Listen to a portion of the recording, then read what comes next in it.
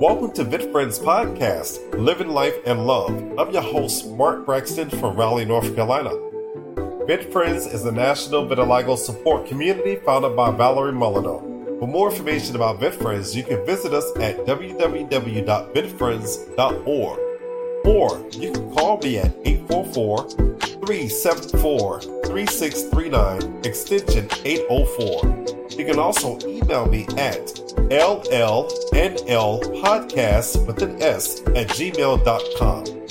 Again, that is llnlpodcasts@gmail.com. Welcome to Living Life and Love. I'm your host, Mark Braxton from Raleigh, North Carolina. So today I have a very special conversation with Mr. Jim Lee from INCYTE. So welcome, Jim. Thank you. Good to be here. Awesome. So Jim, before we get into the conversation about the medication, I know that's what a lot of our community members want to hear. Officially introduce yourself and maybe tell us your role with INCYTE, and then we'll get into our conversation. Sure. My official title is Group Vice President, Inflammation and Autoimmunity. And what I do is lead the clinical group working on various immune disorders, specifically in the dermatology space. Awesome. And once again, I thank you for being here. This is going to be a very, I would say, a very informative conversation. Our community members need to hear the facts about the new medication that's on the market. So let's go ahead and start there. Can you share with us the name of the new medication that's on the market, and how will it benefit the vitiligo community? Sure. The approved drug is called Opzelura. That's the brand name. And the generic molecule is called ruxolitinib, and it's a cream form that patients put onto their skin. And what's very exciting now is we got the official approval from the Food and Drug Administration this past Monday, and it's approved for the treatment of vitiligo patients, specifically non-segmental vitiligo, which is the most common form of vitiligo, as you know. We got that approval for adults and pediatric patients down to age 12. So really excited for patients who've never had a treatment for repigmentation of their vitiligo. This is the first treatment for that condition. And so we're just very excited that we're able to work on the molecule, to develop it, and hopefully have patients benefit now that it's available. Absolutely. And as you might hear in our community, you know, it's historic for us as well. And everyone's very excited about it. Now with the cream, what parts of the body can we not use it on? Because sometimes, you know, we get the cream and we feel like I need to use them everywhere, that I have spots, but I understand sometimes the hands and feet may not take it very well. But what about this particular treatment? How is it going to work for us in that form? Sure. There's no restrictions on where you can apply it. So you can apply it anywhere on your body. The one restriction is the total amount of area you can apply it to at one time, and that's about 10% of your body's surface. And the doctor, the prescribing physician, the dermatologist can make that assessment for patients. But patients who have more than 10% could certainly use it. They just shouldn't apply it on more than 10% at any one time. So, but in terms of where it can be applied, as you mentioned, hands and feet are very difficult areas to treat. But we actually did see responses in patients who use it on their hands and their feet. And you know, again, the best area, the area that responds the fastest, is obviously the face and the neck. And so we saw a very good response, a faster response. And the doctors will tell the patients this, and you've probably heard this as well, is the reason for that is the face area is the area of the body that has the most hair follicles. And the reason that's important is the melanocytes, which are the pigment, you know, the skin, the specialized cell that lays the pigment down into the skin. There's the highest density of hair follicles on the face. And so that's why we see such a much more rapid response in the face than in other parts of the body. But that's good to hear, because like for myself, I have a lot of depigmentation on my hands and feet. And for years, it just seems like, well, there was nothing for me, to treat my hands and feet. But now knowing that this new treatment has some promise, of course, we know the face will repigment faster. However, it sounds encouraging that, hey, I can also apply this, of course, in that 10% area, but still there's hope, and I think that's what we need in our community to hear, that there's hope. Absolutely. We're all patients, or we have loved ones who are patients, and that is such an important part of going to see your doctor and seeing if there is something to treat your condition and disease. And now, we're offering and have brought to market a product that we hope can help a lot of patients. And so that is, it's very satisfying, very rewarding for us to be able to provide that degree of hope. The one thing I will add, and that is, with the hands and the feet, we did see responses in the hands and the feet. It does take a little bit longer, and the reason for that is that there's fewer hair follicles on those areas. You can take a look down at your hands and your feet and see that you have fewer hair follicles. So as a result, you just have to be more patient. But to your point, I think we have a lot of hope that those areas, those parts of your body will see improvement as well. And Mr. Lee, this is what I would like for you to do as well. I had a conversation with one of our members from the international community. She contacted me shortly after the treatment was approved. And in her community, she said, some of the people there are saying it's a cure. And we want to just make sure people have the right information, that this is a treatment that works very well, but it's still not a cure for vitiligo. That's exactly right. This is not a cure for vitiligo. What this does specifically is it blocks the destruction of those melanocytes, the cells that lay down the pigment that I mentioned. And we don't know what happens when they stop treating themselves for a variety of reasons. Right. We don't know if the pigment and how long it will take for the depigmented areas to come back. So we shouldn't really let people know. They shouldn't think of this as a cure. This is a treatment, and as patients use it, we'll find out more about it. But it is premature, and actually, it's probably not correct to call it a cure. Absolutely, and thank you for clarifying that, because I want to make sure that we're putting out the right information to the community, to our listeners, and other people in the vitiligo community and outside of it. Because we get excited, and I understand, we hear something that works, we're like, oh yes, it's a cure, but still not a cure, it's still a treatment. However, it's working, So with this treatment, how long do you have to continue to use it? Sure. So in the clinical studies that we conducted, we compared it against a placebo cream for about 6 months. And then we allowed people to continue treatment beyond 6 months. And so we have data in the label with 6 months of treatment, but also with 1 year of treatment. Awesome. And we're continuing to study. So we actually will have more data with up to 2 years of treatment from our phase 3 studies. And that data will be available sometime next year. And so we'll be able to see how patients respond with longer therapy. But in general, what the label says in the U.S.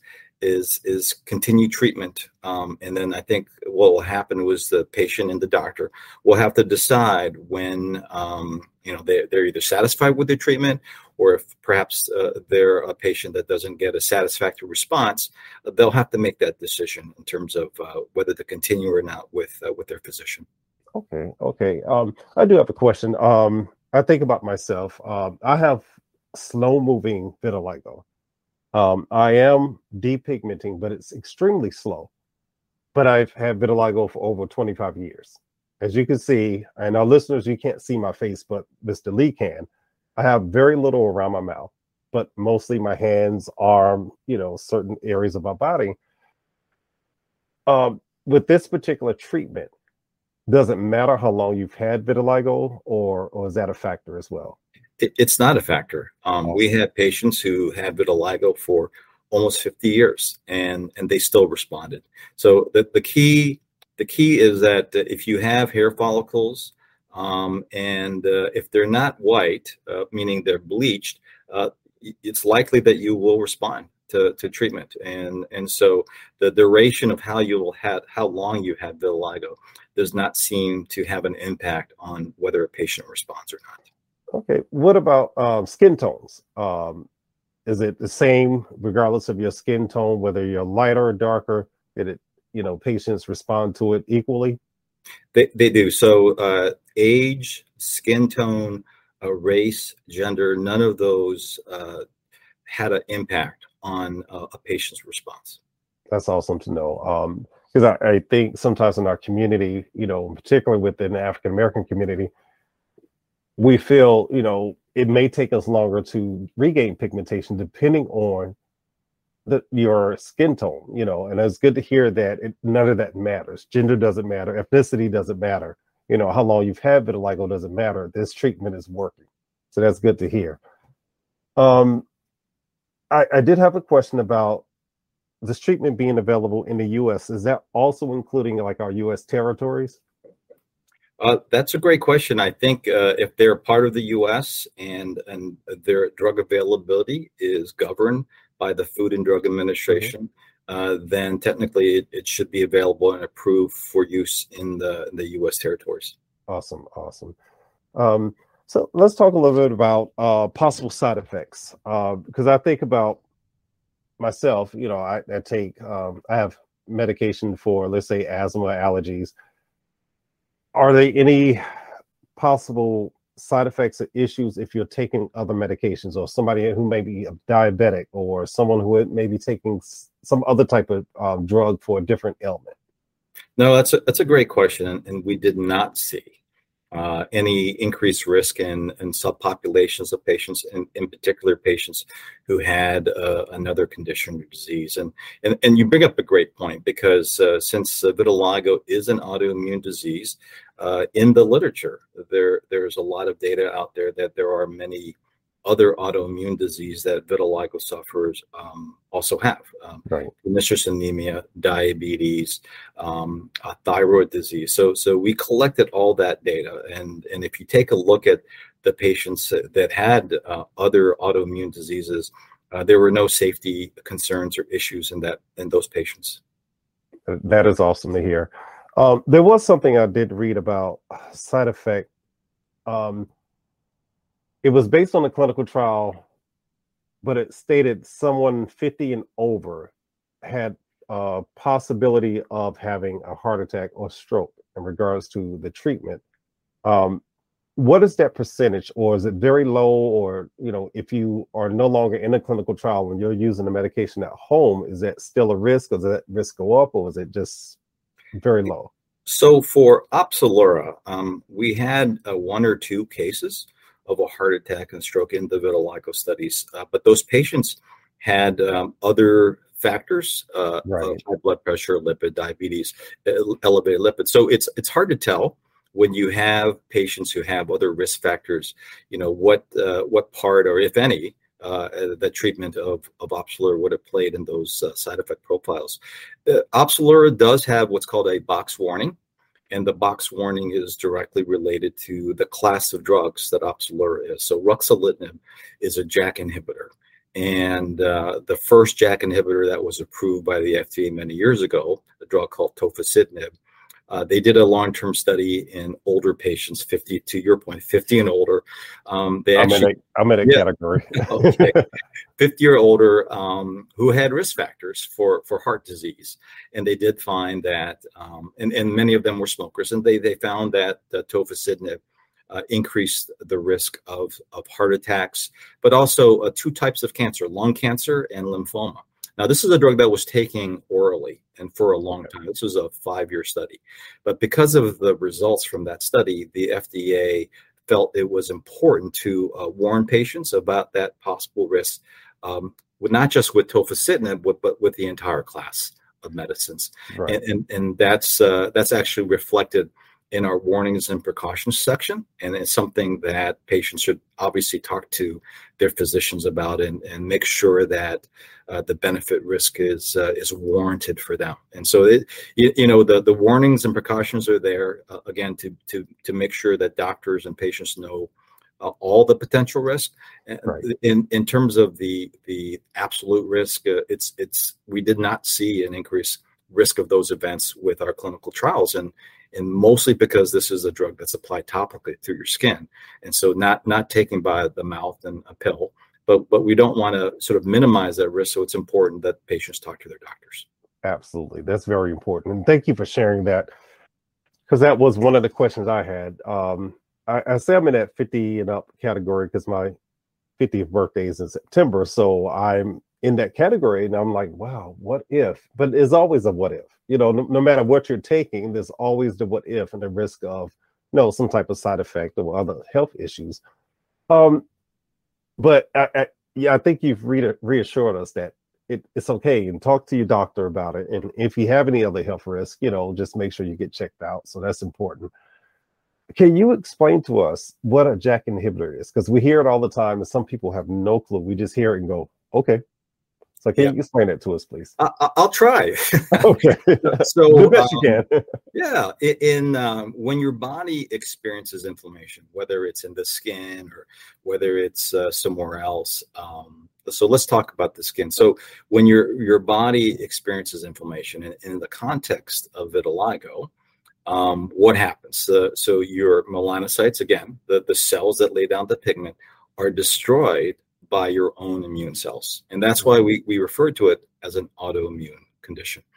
And so those immune cells actually are regulated by different signaling molecules called cytokines.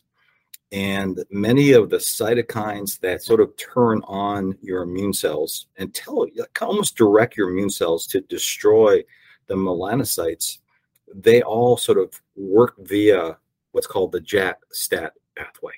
So it's actually it's almost like a switch if you think about it. Okay. It's a switch that sits on the surface of the cell, and the cytokine comes in and then turns the switch on. And that switch is controlled by the JAK-STAT pathway. And so if you can block that switch, the JAK-STAT pathway, you can block the activity, that immune activity that ends up having your melanocytes be killed. And that's what ruxolitinib does, is it blocks that JAK-STAT signaling, that switch.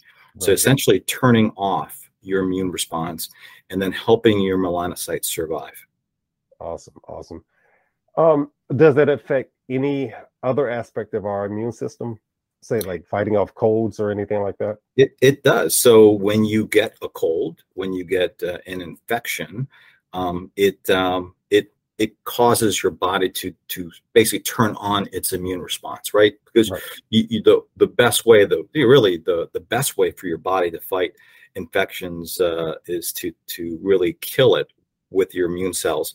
So there is a slight risk that you might mitigate or sort of affect the ability to fight infections, but we really didn't see that in the clinical trials. And the reason we believe we didn't see that is because it's a drug that you applied onto your skin. So usually when you fight colds, it goes through your mouth, your GI tract, your nose, and we don't have an effect on those body parts. And so we didn't see really an increased risk of infections or colds with the ruxolitinib cream. Awesome. I'm glad you explained that to us, because a lot of times we hear certain terms in our community and we truly don't understand them, but we hear them. So I'm glad you had a chance to explain that to us, and we really appreciate that. Let's talk a little bit about the cost. I guess before we get to the cost, when will the treatment actually be available to the public? So Opzelura was approved back in September of 2021. It was approved for a disease called atopic dermatitis, commonly referred to as eczema. Right. And so it's been available since September, approved then. and obviously just got approved for vitiligo this past week. So the drug is actually available. Doctors can write the prescription now for vitiligo now that it's approved. And in terms of the cost, it really depends on the patient's insurance, Right. And their insurance coverage. But we do have a program called INCYTE Cares that will help patients if they have a high copay, for example, a plan that has a high copay. That's something that an INCYTE Cares program can help patients with. And again, that's something that the doctors, the prescribing physicians, can let their patients know about. Oh, that is awesome. That's good to know, because I think sometimes about some of our older community may not have the financial means to get the medication they may need, and it's good to know that INCYTE's there to help. So that's good. And all physicians that are prescribing this medication, they know about that program, correct? They should know. We've been out there letting them know about Opzelura since last September, so I would hope they would know. Good. That's good. That's good. And if they don't know, we will hopefully help educate them about it. That would be great. Yes, definitely.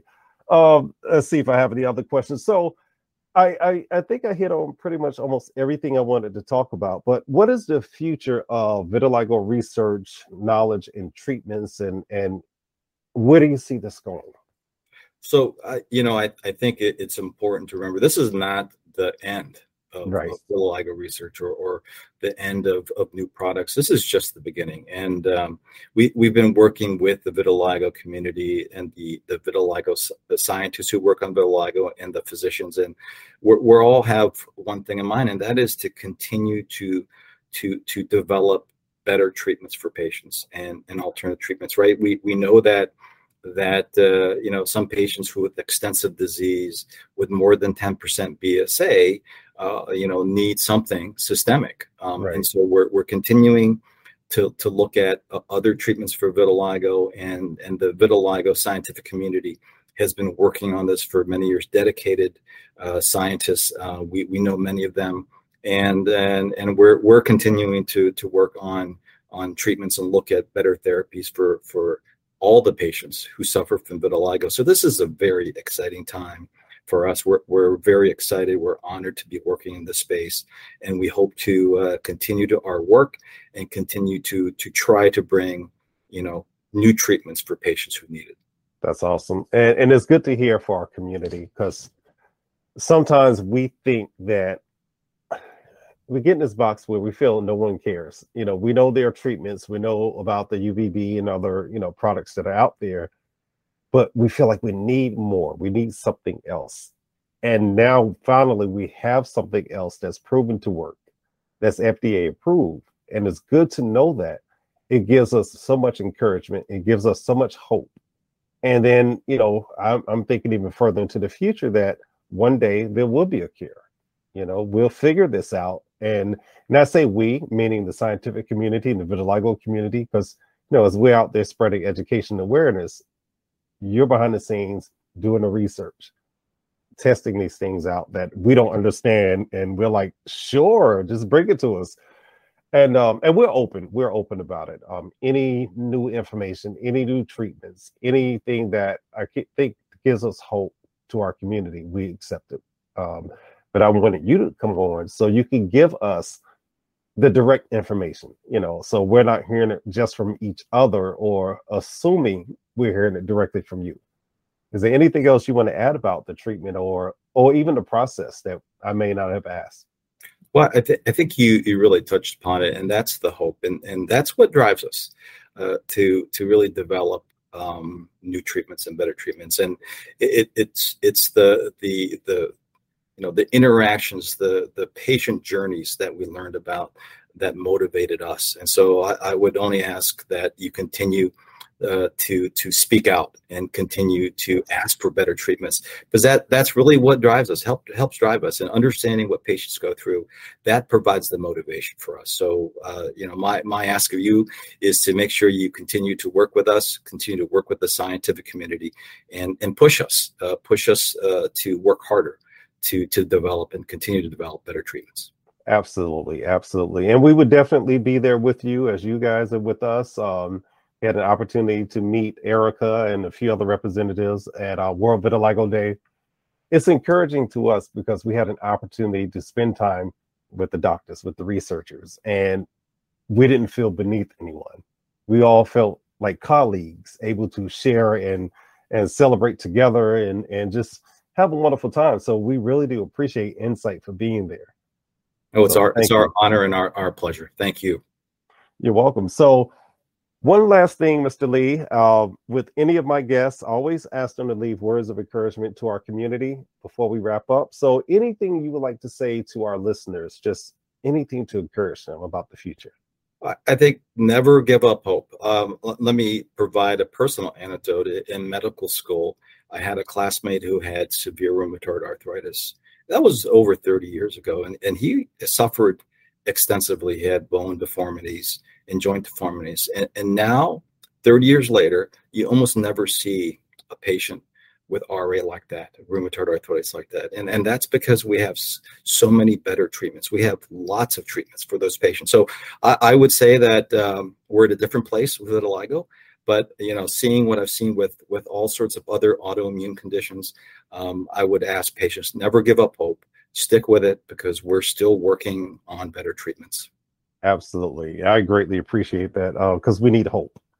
And hope is here. And together as a community, we're going to make this happen.